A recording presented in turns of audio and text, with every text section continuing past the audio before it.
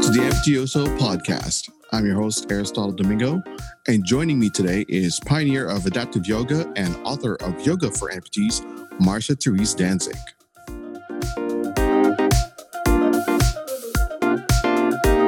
Welcome, Marsha, to the show. Thank you. I'm so happy to be here. Great. Thank you for joining me today. Let me give you a little bit of background on how Marsha and I met. We met in 2017 during the Amputee Coalition conference out in St. Louis. Is that correct? I can't recall exactly, but It might have been North Carolina or something. Yeah. Okay. Yeah. And I was about 6 or 7 months in my amputation, post-amputation at the time, when you and I met. And I have had doubts. I practiced yoga before, and I've had doubts about practicing yoga again. And I happened to take your class that one morning. I think it was the first morning after we all arrived. And I just fell back in love with practicing yoga. So I wanted to touch base with you and have a chat with you about yoga for amputees and you know, and also about your book, which I've got here as well. So the Yoga for Amputees book, which we'll talk about a lot more. But first, I'd like for all of you, of course, to meet Marsha first. So Marsha, can you introduce us to yourself and give a little bit of your story to us and share that with us? Sure. Well, I was at the Amputee Coalition because I indeed am an amputee like you. And I did have bone cancer when I was little. And movement was my way to not just survive physically, but I think also emotionally. It really kept me in balance. And anytime I could come back to movement, that's what I did. So I was always dancing and doing gymnastics. And then in my early 20s, I began to practice yoga more. Not proficiently, that's not the right word, but a lot more. And so it's been a way of life for me for a long time now. It's been 30 something years that I've been practicing, and it changes all the time. I think I went through a period of really assertive, aggressive physical yoga about 15 years ago.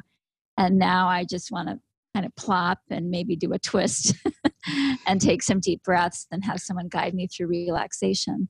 So it really depends on what your needs are and what you want to get out of yoga. But for me, yoga has been about devoting my practice to spiritual development. And so I tend to be more of a devotional yogi.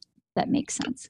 Yeah, I know. What I really liked about the book was that it explained both the practice and the physiology as an amputee and what we go through. Again, one of my challenges was I couldn't connect it in my head with regards to how do I do this pose now or how do I do this now? Because at the time, I was only missing my one left leg, if I could say that politically correct. And then I was wearing a brace on the other leg. So I found it difficult to do a lot of the poses. But then what you made me realize in that one class was how accessible it can be and how accessible yoga can really be and how, you know, I can go back to working on my flexibility, which is really core for getting back on our feet in our case, right? And just getting healthy and getting strong. I remember feeling after the class just rejuvenated and sweated off a lot of the things. And it's something that I remembered. And then it all kind of came back and go, oh, I can do this. And then I wanted to explore yoga some more again, practicing as an adaptive athlete. And for an athlete like myself, it's really important to be flexible and to be stretched properly and to be limber, if you will, especially in running that I do. It's a great book, and I just wanted to explore the book with you. You said, how long were you practicing yoga after amputation? Or you were practicing yoga before too? No, I was not. I mean, I played around with poses as a kid, just because I would see pictures of Indian yogis, right, in funny positions. Right. It was more about gymnastics and acrobatics. Right. So I've always been a mover. And then I didn't know that I could do yoga with my limb loss. And I found that I could find a way to do it. And I just kept adapting and adapting and adapting. And then eventually I ended up making this my career. So it's been my career for a long time, 20-something years. And it really shows in the book. Like I said, you went through the book really explaining the physicality of our own bodies. You went through not only the science behind how our muscles move and how our limbs move and how the bone moves and all of that, but also how each yoga pose and the practice kind of helps each of those along the way. What I particularly like about the book also is that you showed each pose in an adaptive way, both upper limb and lower limb as well. Yep. So there's really a guide in, a step-by-step, careful guide for someone to follow it safely in their own homes using everyday things at home. So I really like how that's put together in the book. And I was going to say that's got to come from years and years of experience of practicing yoga for yourself. So you yourself is the experiment, I guess, if you will, of your body, and then let me do it. Let me show people how to do it, and you've really made it accessible. So thank you. You're welcome. It says here, I was just reading on the Meet Marsha page. It says, on my yoga mat, as I practice yoga in the physical, tangible way, I came to accept myself fully after all the years of thinking I already had. So I wanted to explore that a little bit, in that when I practice yoga, I do meditation before I go in, and before I start my yoga. And then I don't know if I'm really aware of years of thinking what I already have or thinking what I already had. It's more of a thank you for what I have at the moment. I don't I don't dwell on that past too much. And I don't know if that's just me or not, but it's more of a blessing and a thank you for having come this far. Yes. And then practicing and meditating on my yoga, and then bringing that forward after the yoga and releasing everything. Like I said, I feel like a release when I practice. And so it's like working on a new day. So people may be practicing in the morning, to be doing yoga. I guess accepting oneself, and, that line, it says, like, I came to accept myself fully after all these years of thinking I already had. So I wanted to explore that a little bit. And what did you mean by that? Sure. So I've always been independent. I've always kind of done my thing. And I have to say, I'm going to say it proudly, but I've been an innovator without meaning to be for a long time. Absolutely. And I wouldn't listen to what people said I could or couldn't do. I just would do it. And and you might know this too. If someone said I couldn't do it, I would just, watch me. Right. So I think other people can relate to that. But I think there was a piece missing in terms of integrating integrating the whole person somehow, that I was still, I would say, compartmentalizing a little bit. And how it came out especially is as a teacher, I would share in a very laid back, casual way. So I'd say, oh, I have a prosthetic leg. Let's do yoga.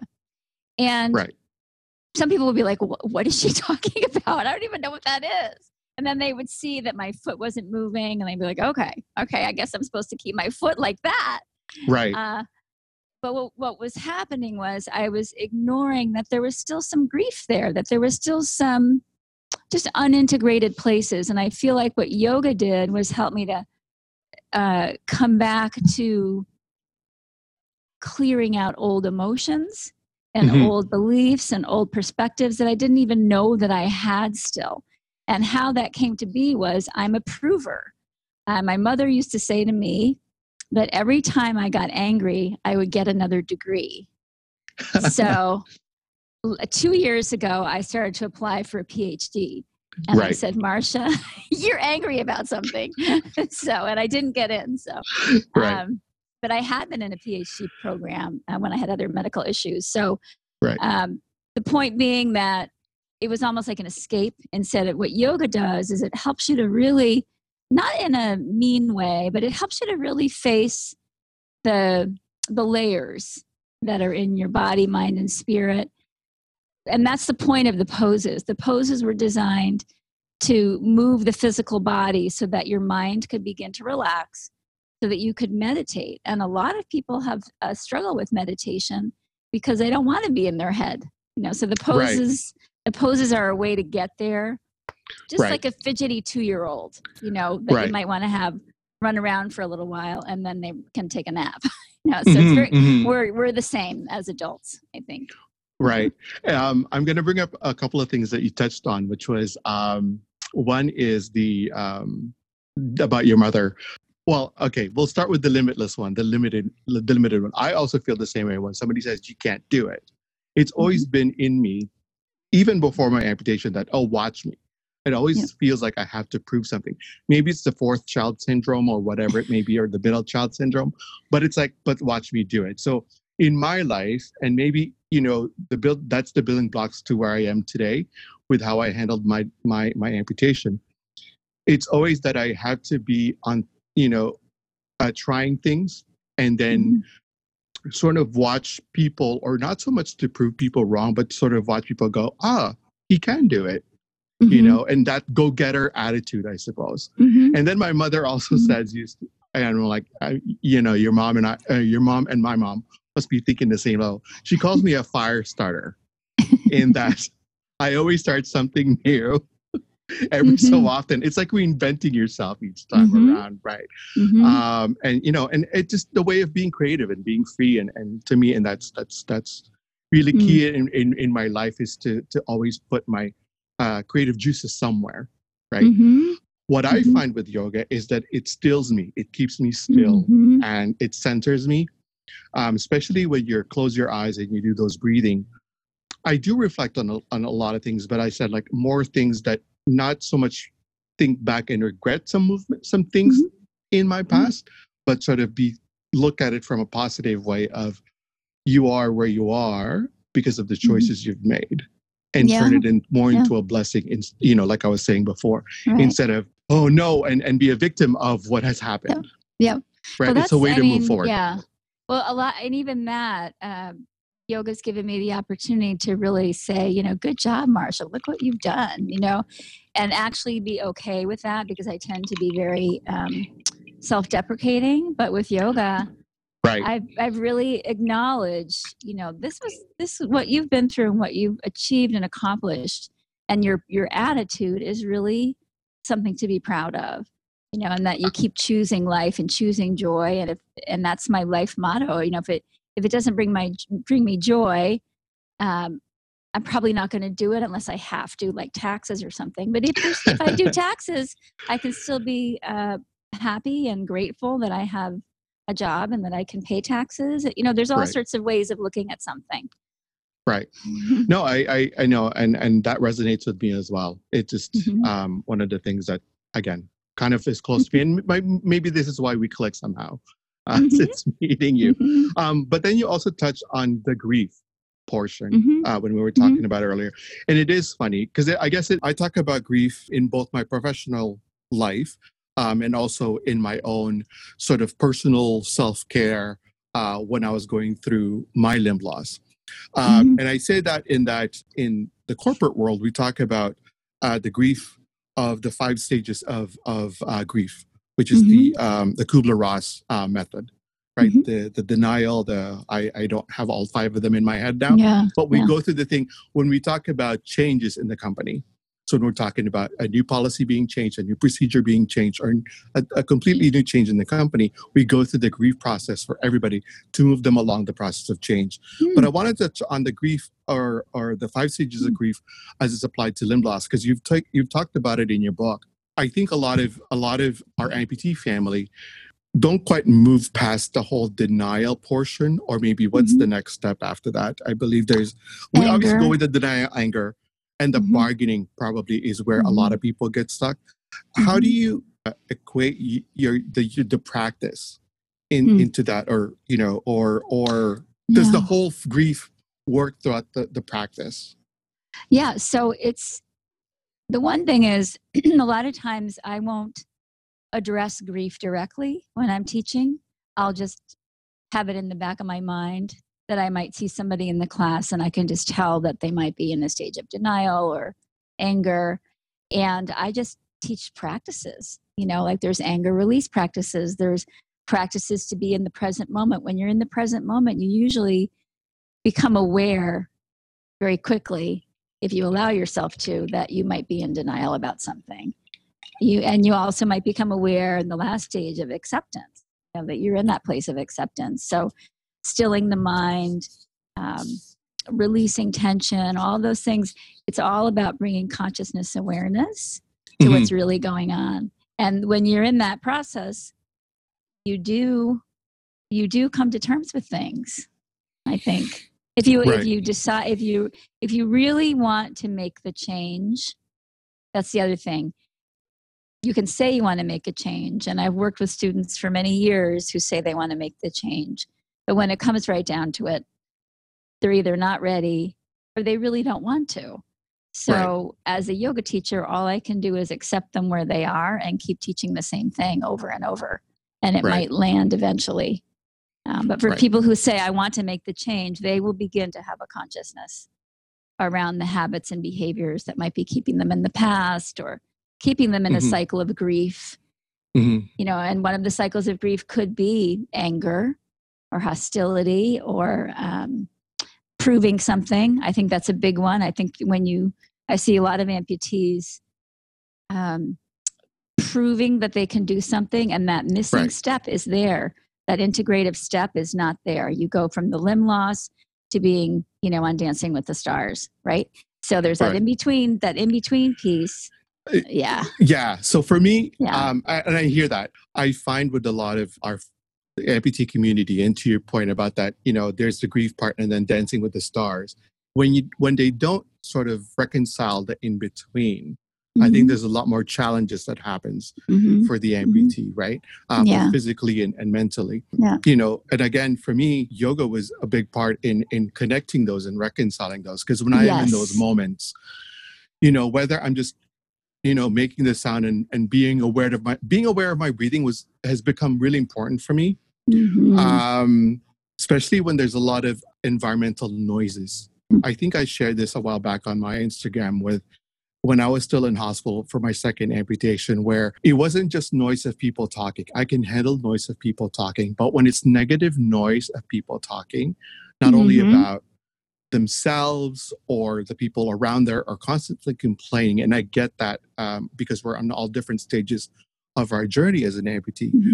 But it starts to affect you both physically and mentally as well. And so for me, a lot of times was the breathing exercise of a release of just the deep breaths, and it just relaxes me, right? And like I said earlier, it centers me.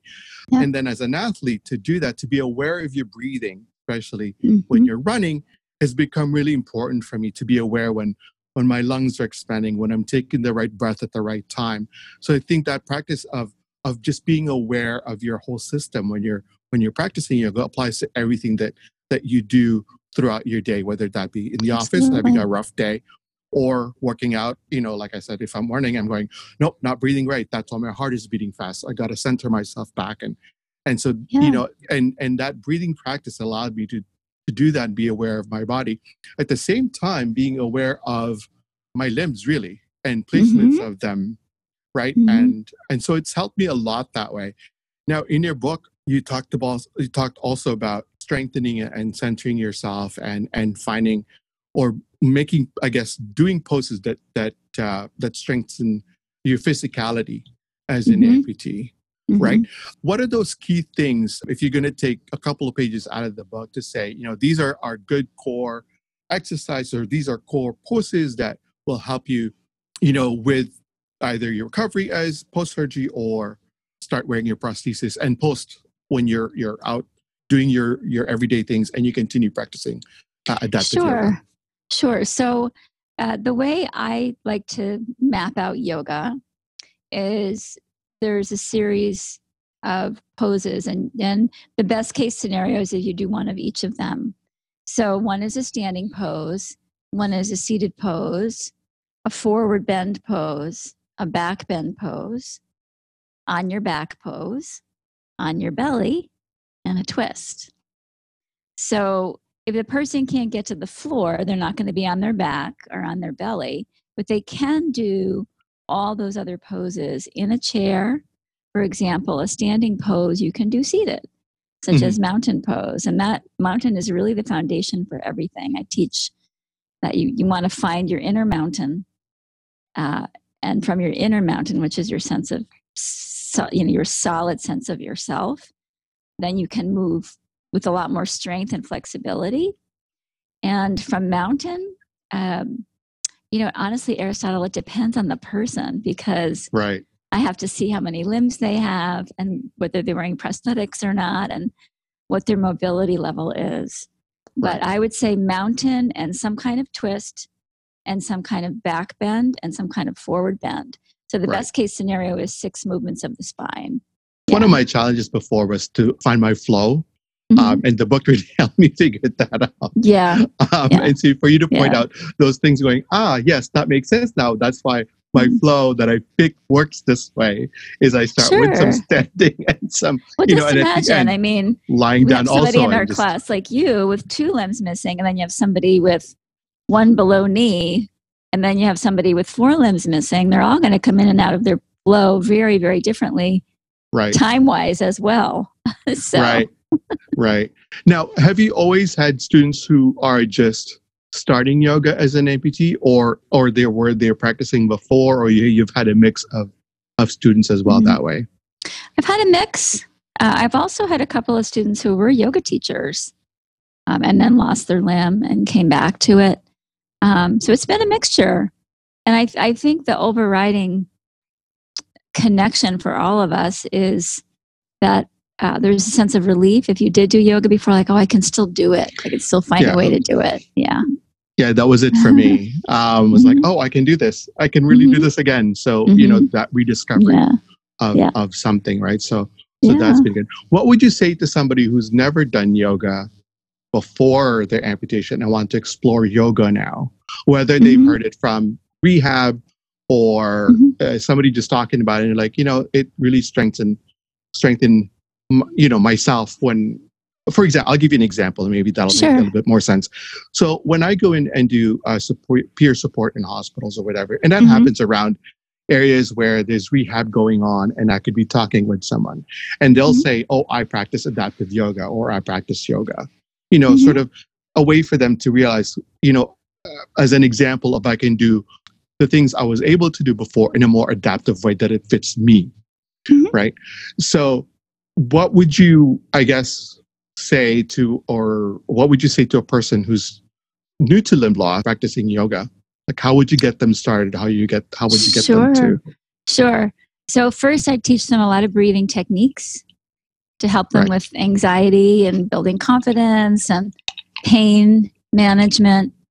And then I would teach about breathing and movement together and see what their range of motion is, their ROM, range of motion. Right. And from there, then I would probably do what I usually do, which is the 6 movements of the spine, which is what I talk about. That you want to make sure that they know that everything moves from the center to the periphery. That even if you're missing a limb, your movement starts in the core, not at the extremities. And a lot of us think that it does start, in our arm or our shoulder or our hip, when really it starts in our navel and in our center of our heart and our spine. And what's funny is I do practice yoga, and that's what you just said, clicked something in me just now while we were talking. Good. Because, again, I think my struggle was thinking about limbs moving. And that's why I couldn't practice it. Because it's like, well, I can't do a warrior pose, which I love. It's one of my favorite poses. I was like, to stretch your arms like that and do this, I thought, well, I can't do that anymore. I can't support myself with my prosthetic legs being that way. Because then obviously I'd fall over or that. So I was stuck in thinking about my limb movement instead of, to your point, everything is through the navel. Yeah, it really is. Just like an umbilical cord. When we start moving in the womb, we move from the center and out. I always talk about like an octopus, or a starfish. Right. Yeah. Which means you're more fluid, that we can tap into our water body because we're mostly water. Right. Wow, that's that's amazing. Again, it just clicked for me, like an aha moment and a light bulb moment. Like, don't think about how your limbs move, regardless whether it's there or not. It's like, don't limit. Again, going back to the limit question, is don't limit yourself because you don't think you can achieve a warrior pose because you don't have the upper limb to create the pose itself, or you're not extending enough. But to your point, being it with the center of the body and moving the spine, then that connects everything. And everybody ought to be moving that way because it reduces injury and it helps you from getting arthritis and rounded backs and hip replacements and all of that is when we use our center, we waste less energy. Wow. It must have taken you a long time to write this book, because every time I look at it, I'm going, just the process of looking at all the photos and each step to depose. How long did it take you to write this book? It went in stages. I had a whole vision for how I wanted it to be, and then I changed my mind. So I wrote it by chapters about what I thought would be important to put in the book. And I have a friend who runs Accessible Yoga, and he was teasing me because he said, Marsha, you basically wrote the book of yoga, not just yoga for amputees. You basically explained everything. And I couldn't help myself. I felt like if a person wants to learn about yoga, they ought to be able to find it in the Yoga for Amputees book too, not just a book of poses, Right. No, that's kind of what I wanted to go back to earlier, is that I like that. I love the connection and the explanation of each and how each is interconnected. And yes, your friend is right in that reading this book, it's not just a yoga for amputees, really. It is a yoga practice itself. Right. It's the practice itself. And again, just the explanation of, this body part and moving it into this position and all of that kind of all, and talking about innovation before. This is, I think, the only book that I know of anyway. And you're the only one that I know that teaches yoga for amputees as well, or that has started. Well, they're starting to be more. A lot of them are certified through me, so, which is awesome. And it's different. I mean, I was kind of bummed out. A friend of mine did an accessible yoga training a couple of weeks ago, and he had 300 people, and I have 2. But the 2 people can influence so many people in their individual countries, because it's just a smaller tribe of people to work with. Right. It's very specific. Yeah. Right. But again, I have only attended yoga classes with you.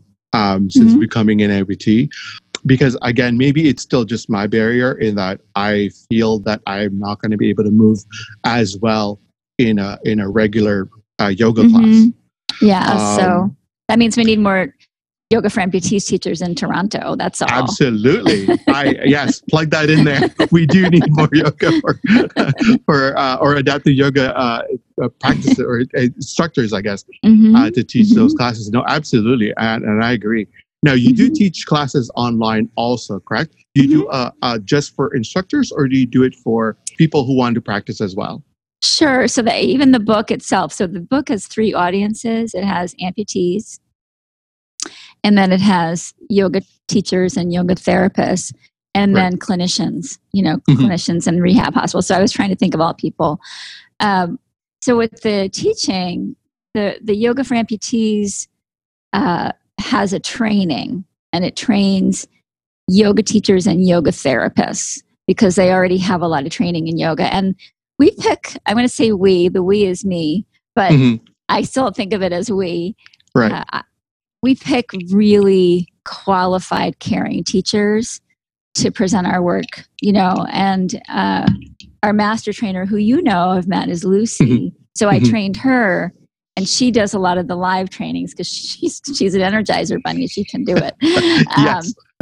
So I get more tired. So I like the online trainings because I could do it in short doses. And then we have basically a team, and it's growing. There's people all over. But about 3 weeks ago, I launched. Maybe it's 2 weeks ago. I launched Yoga for Amputees on Demand, which is specifically for amputees. So the idea is you can do a drop-in class. There's a live stream class every week, and we're going to have our guest instructors come in. So, for example, this week we have Capucine. She's one of our certified teachers, and she's going to teach on shoulders and neck, and everything is designed specifically for amputees. And then the Yoga for Amputees on Demand is also, there's 21-day yoga challenge, there's 30-day breathing challenge, there's all access, there's a beginner's class series. Also, so the courses are pre-recorded for those on-demand ones, and then you host live ones also? Yeah, so it's both. Yep, and they're very low cost. The drop-in is $299. Oh, okay. So absolutely affordable. Yeah. And the website for that again is? Yoga for Amputees on Demand.com. Oh, awesome. .com. Yeah. All right. Yeah. That sounds great. I mean, I've taken Lucy's class and I've taken your class. I've taken your class live. And then I do a lot of the, like I said, I've kind of created, for me, the book was, I was able to create my flow that works for me. Oh, good. Okay, good. Right. Yeah. And so sometimes when I do watch yoga videos on YouTube or whatever, it's like, no, I kind of like my flow better. Good. See, you know your thing. Yeah, exactly. I think again, it's just knowing your own body at that point, right? It's like these ones help me relax. These ones help me. Yeah. Again, I'm going to go back to that, and we've talked about this in passing too about my running and what I do. Yoga for me, again, just clears my mind. Back to that negative talk earlier that I was talking about. When I'm in that and I get bombarded with that, is then I go into my breathing and I go into my meditation. It just flushes it all out and kind of just comes out of it the other end, and then in those quiet moments for yourself, I find that I can actually kind of just go, nope, doesn't affect you. Does not affect you. Yeah. It's like, nope, that's just noise on the outside. So that's kind of what helped me both with yoga and my running, is that it allows me to focus on myself and allows me to, from the mind perspective and spiritually as well. But then at the same time, strengthening physically has helped me a lot. Yeah. Right. Yeah. So especially right now, I have a shoulder injury. So a bit of non-touching the shoulder. Is sort of happy, but I still get my workout in there somehow, if you will, especially with COVID-19 not being able to go out to a gym or as much as possible as I can. Practicing yoga in my living room and in the quiet and stillness of the room, I can then just center myself and find myself again, if you will. Right. I feel like I want to give you a little yoga tip. Is that okay? Oh, sure. Absolutely. Okay.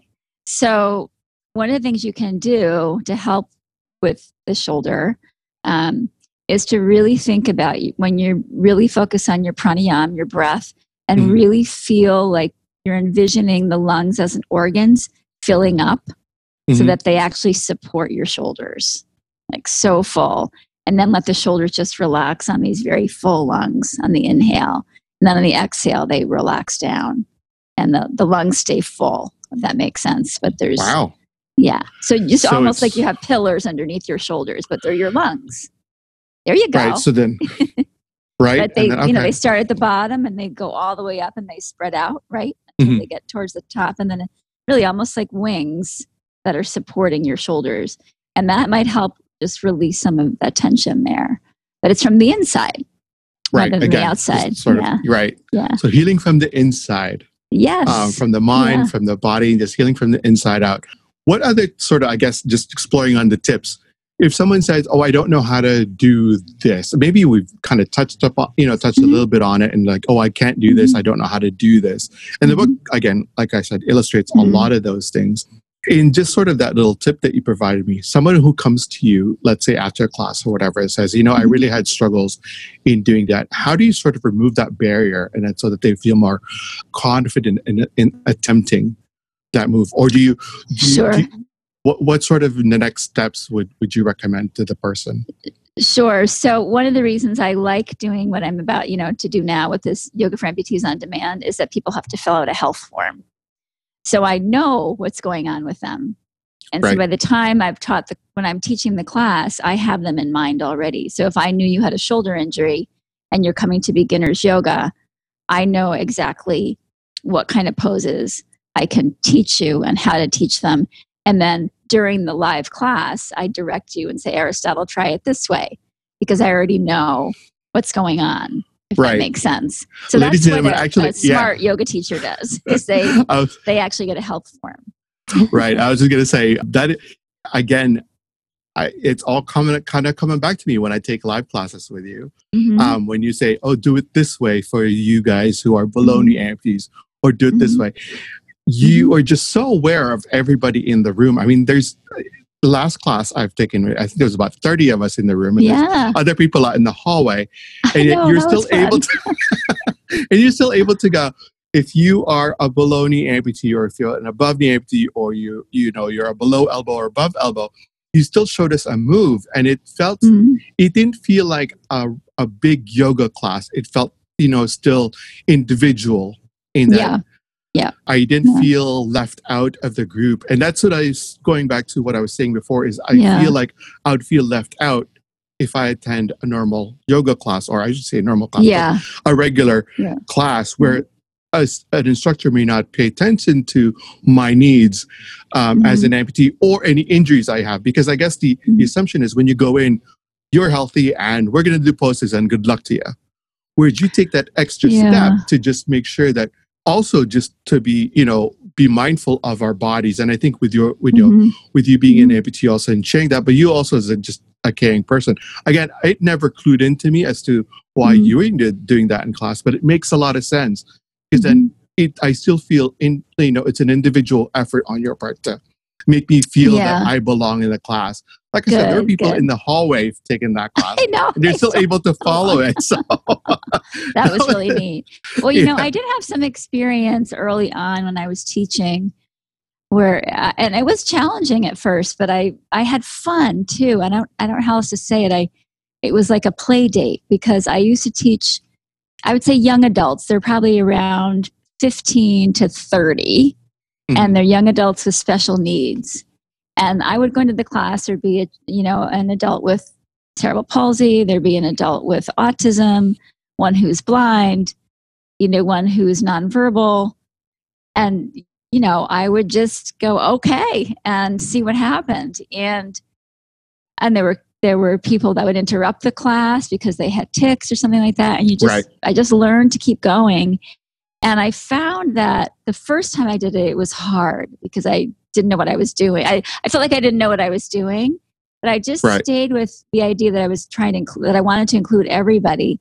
And even the ones who said, I'm not doing this, they would say that out loud to me, I'm not doing this. Right. At the end, they shared, I feel so peaceful. I feel so relaxed. And I just say, that's wonderful. So I learned how to really see all those different bodies and just be in the moment and prepare. So amputees are kind of breezy after that, because they're also, they're physical challenges, but they're also mental challenges as well. And then it's weird when I teach what I call a regular class. I don't know, like I'm not used to the language anymore, where I'm so used to thinking about everybody that I've been teaching a chakra immersion class, and it's not adaptive. It's just a regular yoga class. Okay. I'm like, oh my gosh, what, I'm about to say, if hands are available, or, or if you have your prosthesis. I said, I didn't do that with this class. Yeah. I think in one of the classes you said to me, take off your prosthesis because it'll be an easier way of doing that. Because I think you saw me with challenging, with a challenge with I remember that you did a warrior on your knees. Yeah. Yes. And then since that class, I've been doing warrior on my knees, and I still do warrior on my knees. Great. It's what works for me, and still achieve the whole practice. Without my prosthesis. I have tried it with prosthesis. It's much harder because I can't bend, obviously my ankles to do any to adjust, and then it just was a little bit more restricting, I guess, if you will. And then so they're hard things. So when I've taken them off, I just feel that my body is no longer concentrating on how to make that prosthetic move. It's just moving my body. Yeah. Yep. Right. Yep. So again, instead of focusing on going on my that thing hurts, now you're like, so then you're not really in the practice. Whereas when I removed it, then I know, okay, my knees are, you know what I mean? Like the things are just happening. Well, I would say you're still in the practice if you have the prosthesis on and you say, oh, this hurts. You lose the practice when you say to yourself, I'm just going to ignore that. You stay in the practice when you say, I'm curious, why does this hurt? Right. Oh, for me, I just like, I'm just going to take it off. Yeah, just take it off. Just take it off. I know a lot of striptease in yoga with amputees, right? Yeah. Well, one time I did, I said, I'm going to take off my shoes and just be like in your normal yoga practice where I just have my foot shell. And I slid off everywhere. Yes. I'm like, okay, so that's just not safe. No. So I'm like, no, we're taking it off. nothing about Yeah. looking good at this point. It's just No, we're just gonna, no. just gonna take it off Yeah. and worry about myself instead of worrying Mhm. what I look like doing it. And I Mhm. think that comes with a lot of that part of the confidence as an amputee also is that Mhm. Mhm. the body shame that we give ourselves going, oh, I don't look Mhm. right or whatever. Yeah. You know, I think having that mindset of I'm just gonna be about me for Mhm. this practice and I don't care what Mhm. everyone else thinks what I look Well, like doing it. well, and honestly, in an amputee yoga class, that's the freedom I find is that I can Right. be teaching and I say, hold on one second and take the prosthesis off and say, try it this way, put the Right. prosthesis back on or try it this way. Right. Nobody's going to be shocked unless they're new to amputation. That might be Mhm. shocking to see Right. that. But in general, it doesn't even come up. You know, the beginners class Right. we're doing now, the students are not wearing their prosthetics. And one person doesn't even have her liner on. She's a double amputee. Right. Just comes in and she's a new amputee, but it's just fine. You know, nobody Right. even sees it. So I know. I yeah. think that's one of the good things about going to those classes and going to Mhm. those sort of all amputees or everybody kind of together, where you kind of don't. Yes. It's like, well, they have they're missing an arm or missing a leg. It's not about that at all. It's just I'm just here to Mhm. practice at this Yep. point, right? Yep. You could take And yours find a off. way You to can put it practice. on. How can I do it? Yeah, exactly. Right. So I Yeah. think it's really helpful that way. Now you Mhm. mentioned the chakra Uh-huh. immersion program. Yeah, I started doing that again. I used to teach trainings in chakras for many years. And in the yoga community, there's sort of drama around that, whether they exist or not. But Right. you know, So I was going to say, so could you explain that a little Yeah. bit? Let's explore that a little bit. or it's just So, silly. But I've right. always felt them, and they're the idea is that there are energy centers in the body, and there's 7 Right. main energy centers, and they correspond to, I would say, life themes, right? So. Mhm. The root chakra is all about the life theme of survival, basic needs, money, career, health. And then we'll say, like, the throat chakra is about personal self expression, creativity, listening well, being Mhm. heard, saying things that are truthful. So they each have a theme. And when everything's in balance, as you can imagine, then the themes in your life are kind of moving forward as they should. But we often have injuries, I'm going to call them spiritual injuries along the Mhm. way. And we might not even know about it, but they might be keeping us in a behavior pattern or a belief system or didn't even Right. know kind of thing. Right. And I think, certain cultures tend to have more energy in certain chakra centers.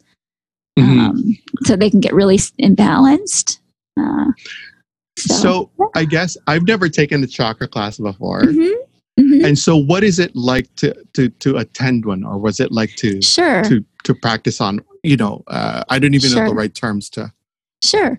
So we do something called seed sounds. So they're mantras, and Mhm. there's mantras for each chakra. And the way I do the immersion is we do one chakra each week, and we really dive into the themes around that. And so there are poses, there are mudras, which are hand gestures that we Mhm. do for each one, and they are kind of like yoga poses for your Mhm. hands. Right. There's also mantras, Sanskrit mantras. Sanskrit is the written language of yoga, Right. but also spoken. And so they mean something. So we do those. And sometimes we're singing. And then we also do yoga poses that really help balance, awaken, strengthen that particular chakra system. So, Oh, wow. yeah. Okay. That's an interesting one to maybe explore also. And It then is cool. It is cool. I'll probably do one on demand, like a live stream of it, because I think, I think there's enough interest, Mhm. that in the spiritual things. But do you do that one individually right now? Do you have a website for the chakra one as well? You mentioned that earlier. Yeah. So that's at the so there's another website. I have too many. Yeah, we'll have I'll have all of those listed as Okay. well, so that people can find you. Obviously, that's more about the spiritual journey, the chakras. Right. And I've taught chakra immersions on a weekend, and I remember one woman, just as an example. Well, there's a couple examples that are hilarious, but not so funny, really. But Right. She was really, how would I say it? She just wanted to know what they were so she could teach yoga classes using Right. them. And I warned everybody in a really kind way. I said, when you take a chakra class, things start to move. And sometimes you're surprised by the movement. You might have dreams. Right. And she went home that night, apparently, and she was sick all night. And she came back and she was dizzy. She decided to take the rest of the class. And she said, I don't know what you did. Something. I said, I didn't do anything. You just became aware. And the same thing, I worked with this guy, a friend of mine, and I worked on the second chakra. And I said to him, I worked on a Friday, and I do energy healing. So I just kind of cleared that energy center. I don't know how else to say it. I just cleared it for him. Right. And I said, you might feel tired. You might feel energized. You might feel emotional. Mm-hmm. You might feel, all these different things. Mm-hmm. He called me the next day furious. He said, what the F did you do to me? What did you do to me? I said, all I did was move some stuff.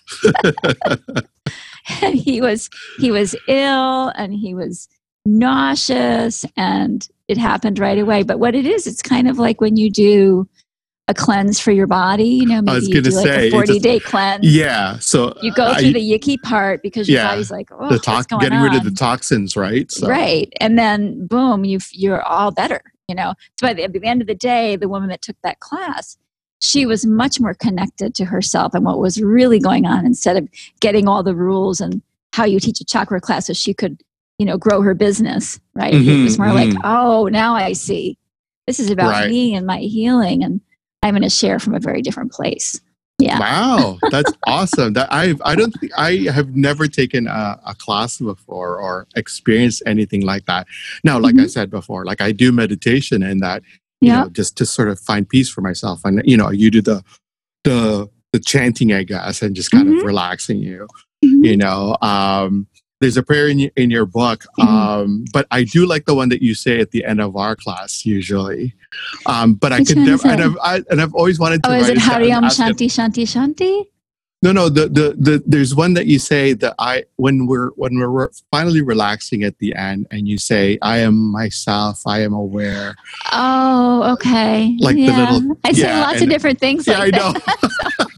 And I was like, "Oh, I love that. I should ask her to write it down one day, just so I can have that on for myself, and I could say that to myself over and over." But it was about loving yourself and being present and being aware of yourself and being aware of your surroundings also, and finding peace in yourself. So I felt, I've always in the last class I was with you, oh my gosh, last year.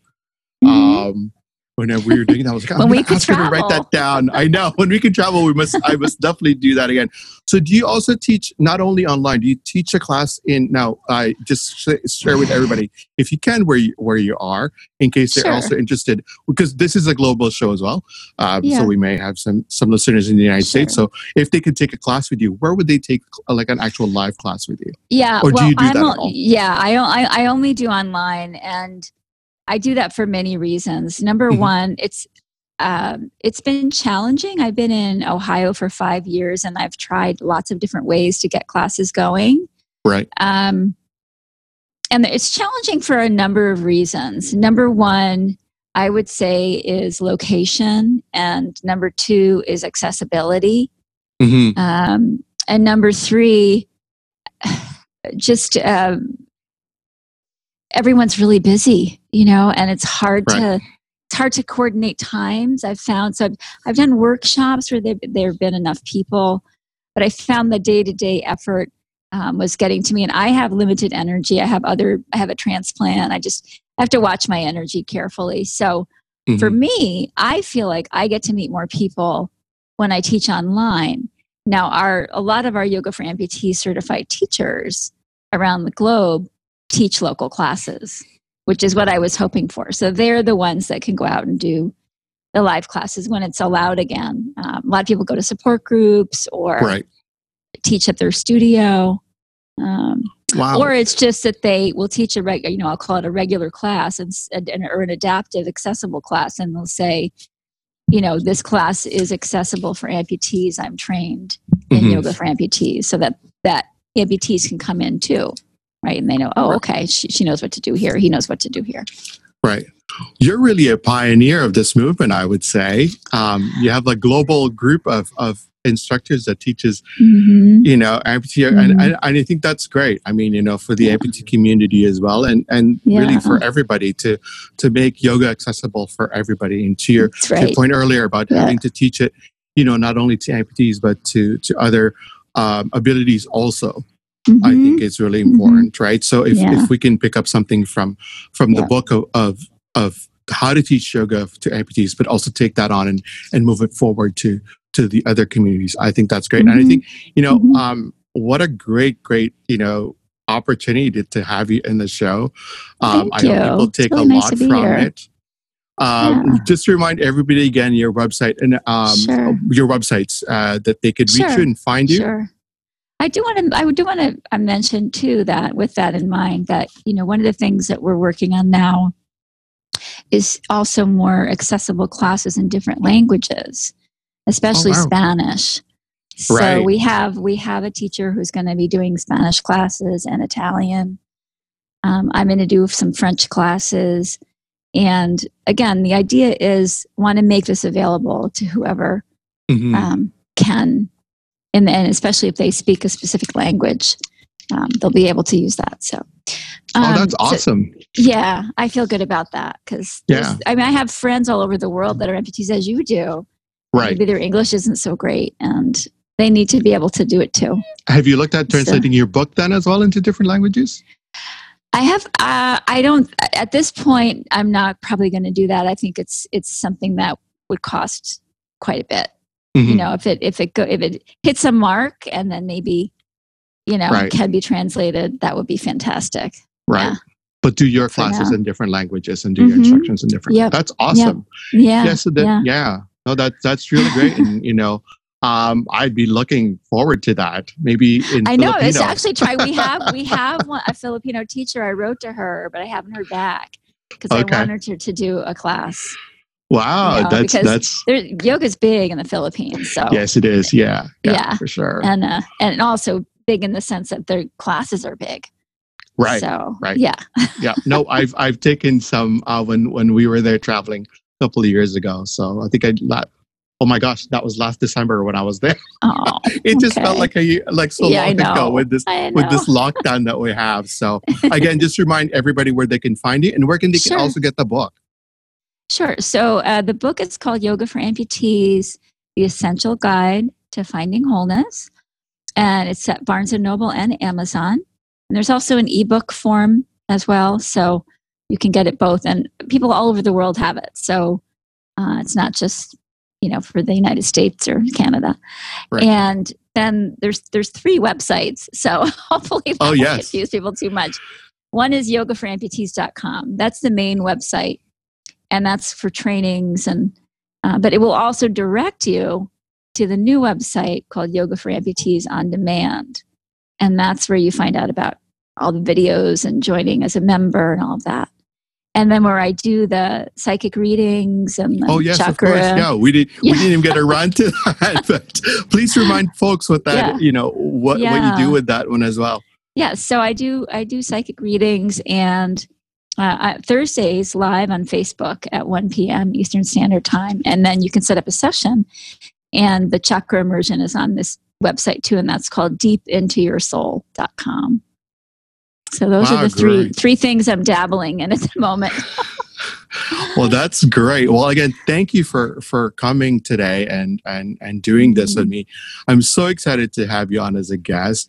Like I said, we met 4 years ago. Was that 2017? And oh my gosh, and I have just been following your journey and again, just never realized how much of a pioneer you are with the Yoga for Amputees. So absolutely, congratulations with everything that you've done. Thank you. And more power and more blessings to you this way. And again, thank you for doing this with me. And I'm sure we'll catch up as soon as the travel restrictions are done. I know. And I it would can't be wait to great. see you. I know. So, I know. and once again, thank you so much for doing this. And I look forward to seeing you soon. Thank you so much. I want to thank my friend Marsha Therese Danzig for doing the show today. What an amazing innovator and really a pioneer in adaptive yoga.